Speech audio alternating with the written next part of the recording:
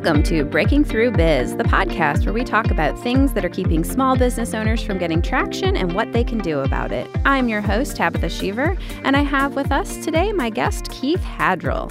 Keith is the owner of ThoughtWorks, where he is an entertainer, a speaker, and a consultant who's been helping people with NLP, basically all things in the subconscious mind, including themselves, the workplace, and each other at a subconscious level. And he's been doing this for over 32 years. Welcome, Keith, and thank you for coming. Please tell us more about what you do, how ThoughtWorks got started. I love NLP. I love subconscious, psychological, anything like that. So how did you get into this? Wow. First of all, thank you for having me here.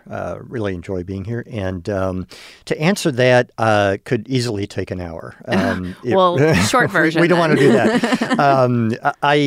From a very early age, I always felt like I was an outside observer to the world. Mm-hmm. I had that kind of outside place in my family. It was a blended family that didn't blend very well, and I was the ours. So Mom had 3, Dad had 4. They came together. Nobody wanted them to come together. Mm. They had me, and there I was. Mm. So that kind of started a lifelong passion to understand who I am and to understand the behavior of others. My siblings were all quite a bit older than I am, and I could see the dysfunction. I didn't know it was dysfunction. I just saw it as life, but I observed them. And so I started drinking the hypnosis Kool-Aid, the subconscious Kool-Aid, way back in college when I was trying to find my own answers. Okay. And my career has taken me, I've been blessed. It's taken me all over the world. I've done thousands of elementary school shows where I talk to kids about the power of reading, staying off drugs, of course. I talk to high schools about the decisions they make now affect their future and everything. And then that evolved into corporate speaking. And it's just every time I change a life, whether it's one person at a time or one audience at a time, it just fuels me to keep going. That's fantastic. So I'm at the point now where I enrich corporate cultures through presentations and consulting, executive coaching. And I have keynote programs, and I have that are fun. They're entertaining. I am a professional entertainer. But I also do ventriloquist, right? Yes, a ventriloquist, and I do the hypnosis and comedian and hypnosis, magic, whatever it takes to make learning fun. Awesome. The last thing I'm ever going to do is commit people to death by PowerPoint. That is not going to happen with me. Well, that is good to know. And I've experienced some of your hypnosis, and it's powerful, powerful stuff. So thank you. You're good at what you do. Thank you. So now that you're working in more of the business world, you have been serving some business owners and some corporate executives. What kind of challenges are you seeing them facing in the workplace today? That's a lot of different answers. But I would say one of the biggest and foundational problems that they don't even realize they're facing is the lack of connection. Okay. It's ironic that we have more ways to contact each other than ever before. From Facebook Messenger and all the social media, LinkedIn messaging, texting, et cetera, we're contacting each other, but we're not connecting with each other. Yeah. And this has been a problem that has caused division. Yeah. You may have noticed we are a divided nation, right? Yes, we are. It's not just politics. It is religion. It's generation. It's racial. It's cars, gas or electric. Stoves, gas or electric. I mean, we just love division these days. Yeah. And one of the issues with it is that somewhere along the line, promoters and political speechwriters figured out that they can get a lot more of their agenda across if they divide us. So they purposely write speeches and write marketing copy, etc., to define their voracious tribe that's willing to plunk down their votes or their money. And it doesn't matter how many people hate, right? So you could have 60% haters, but 40% lovers. And that division is intoxicating to these marketing people and to these political advisors because they literally get what they want by doing that. Yeah. The problem is they're subjecting the society to dividing up into all these different communities, all these different tribes that are literally warring with each other. And so going back to the business owner, You have, especially small business owners, but I would say even in the bigger companies, people ascend to management because they are good at what they do. It doesn't mean they're necessarily good at understanding people. Yes, that's true. Right? And so these divisions are infiltrating the workplace, and managers are ill-equipped to understand how to handle it. And that's why we're seeing lots of the diversity, equity, and inclusion initiatives starting to come up. So Yes. Does the work that you do help that, work together? How does that work? I want to say it supports it. Okay. My point of difference is this, and I'll tell you how this got started. I'm on the program committee for one of the largest chamber of commerce in the area. And they said, we really need to do something on diversity. And we looked around, and every one of us was white, middle class, middle age, right? Yeah. And so we're like, okay, we don't want to get into the weeds of race. And I got my wheels turning, and I realized, you know what? Everything I do when coaching individuals is to go down to the very root level of their humanness. Okay. And I realized that is where we are all the same. In that subconscious mind, that sense of identity, that belief structure, how we create a belief structure, how we define what we call a model of the world, and how we see different things. You might have a 20-something see a very idealistic model of the world and can't believe their parents are so stupid. Yeah. Right? Until they're 26, right? Like when you turn 26, then you start realizing your parents are smart again. Right. Well, I'm hoping that day is going to come because I've got a 21-year-old and a 23-year-old. Yeah, just a few more years. Yeah, we'll get there. I'm hoping I get smart I remember. again soon, I knew right? everything until I was 26. Yeah, and then I realized my parents are way smarter. My older brother reminded me of how I treated mom at that point. Yeah. So, but yeah, whether it's generational divides, racial divides, political divides, religious divides, at the core level of humanness, we are all the same, and we build our belief structures in exactly the same way. And here is one of the biggest paradigm shifts that I hope people can take to heart, is that we tend to argue logically, Okay. but we tend to only accept emotionally, right? Yeah, that makes sense. So if you've talked to sales advisors, and I'm sure you've had sales consultants on the program, I'm sure they would say that people buy emotionally and they justify it with logic. Yes. So when you have a belonging to a tribe, let's say street gangs. Okay. And I'm not an expert on street gangs, right? But from the outside looking in, I see kids who feel very alone and they feel disconnected with the world and they're not sure what world they belong in. But suddenly you have a gang invites you in. It's dangerous. They do crazy, scary things. The life expectancy is not long. But none of those logical things matter. What matters to them is someone accepts me. Someone approves of the color of my skin or my age or my lack of opportunity or whatever. It gives them that sense of belonging. Yeah. We humans are tribal animals. Yes. Since the very beginning, we've been tribal.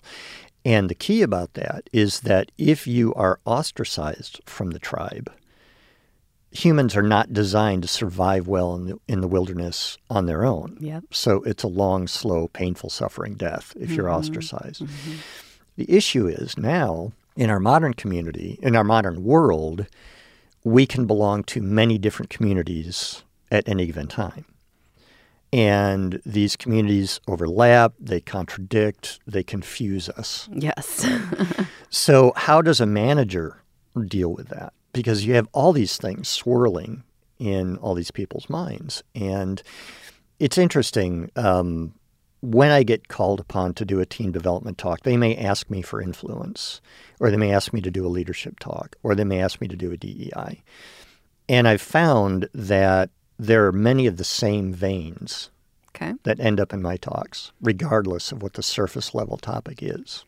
And I'm assuming, is that being included, belonging? That's yes. Those sorts of things. All the root level needs. Of all the emotional needs. Yeah, that makes sense. Yeah. And so I have been on this mission for a long time that I just think business is ministry, and this whole concept that the business is the only place where we are going to start reaching people.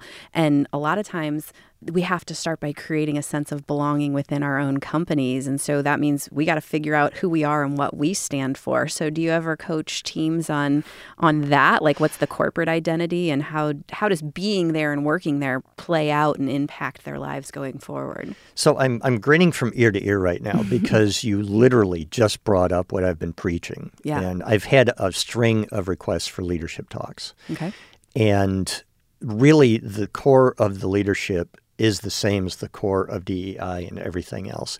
It's giving a sense of fulfillment. This has been a problem that's been growing since the end of World War II. Okay. All right. But it took the pandemic to show us that the problem exists. The great resignation, or whatever they're calling it. So all these people are now making their livings in other ways. We don't even know how they're making money anymore, but they're not coming back to work, Yes. right? They figured out, okay, I need more than just showing up, doing my hours, and getting my check. Yes. Business owners and managers need to understand that. So from a leadership point of view, there has to be a vision. There has to be, I don't care if you're selling Teslas or tacos, right? There has to be a meaning. There has to be a fulfillment. There has to be something more. The employees, everyone has to buy into a mission. Yep. And in EOS, we call that the core focus, and we set a 10-year target. So that is something that I preach very regularly as well. Awesome. We're on the that. same page. I love that. Yeah. Yes. Yeah, and it is completely lacking. And there are a lot of business owners out there that are saying, my guys install air conditioners. You know, what does it matter? What's our mission? You can make a mission out of anything.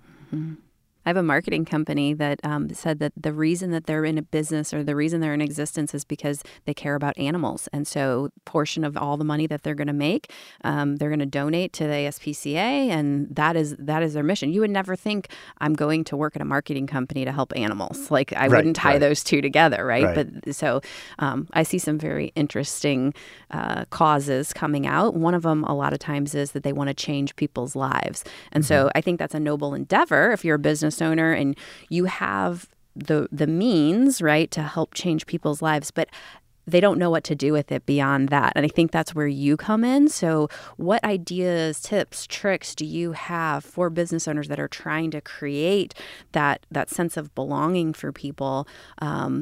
What is it that the owners need to be doing to create connection within their companies?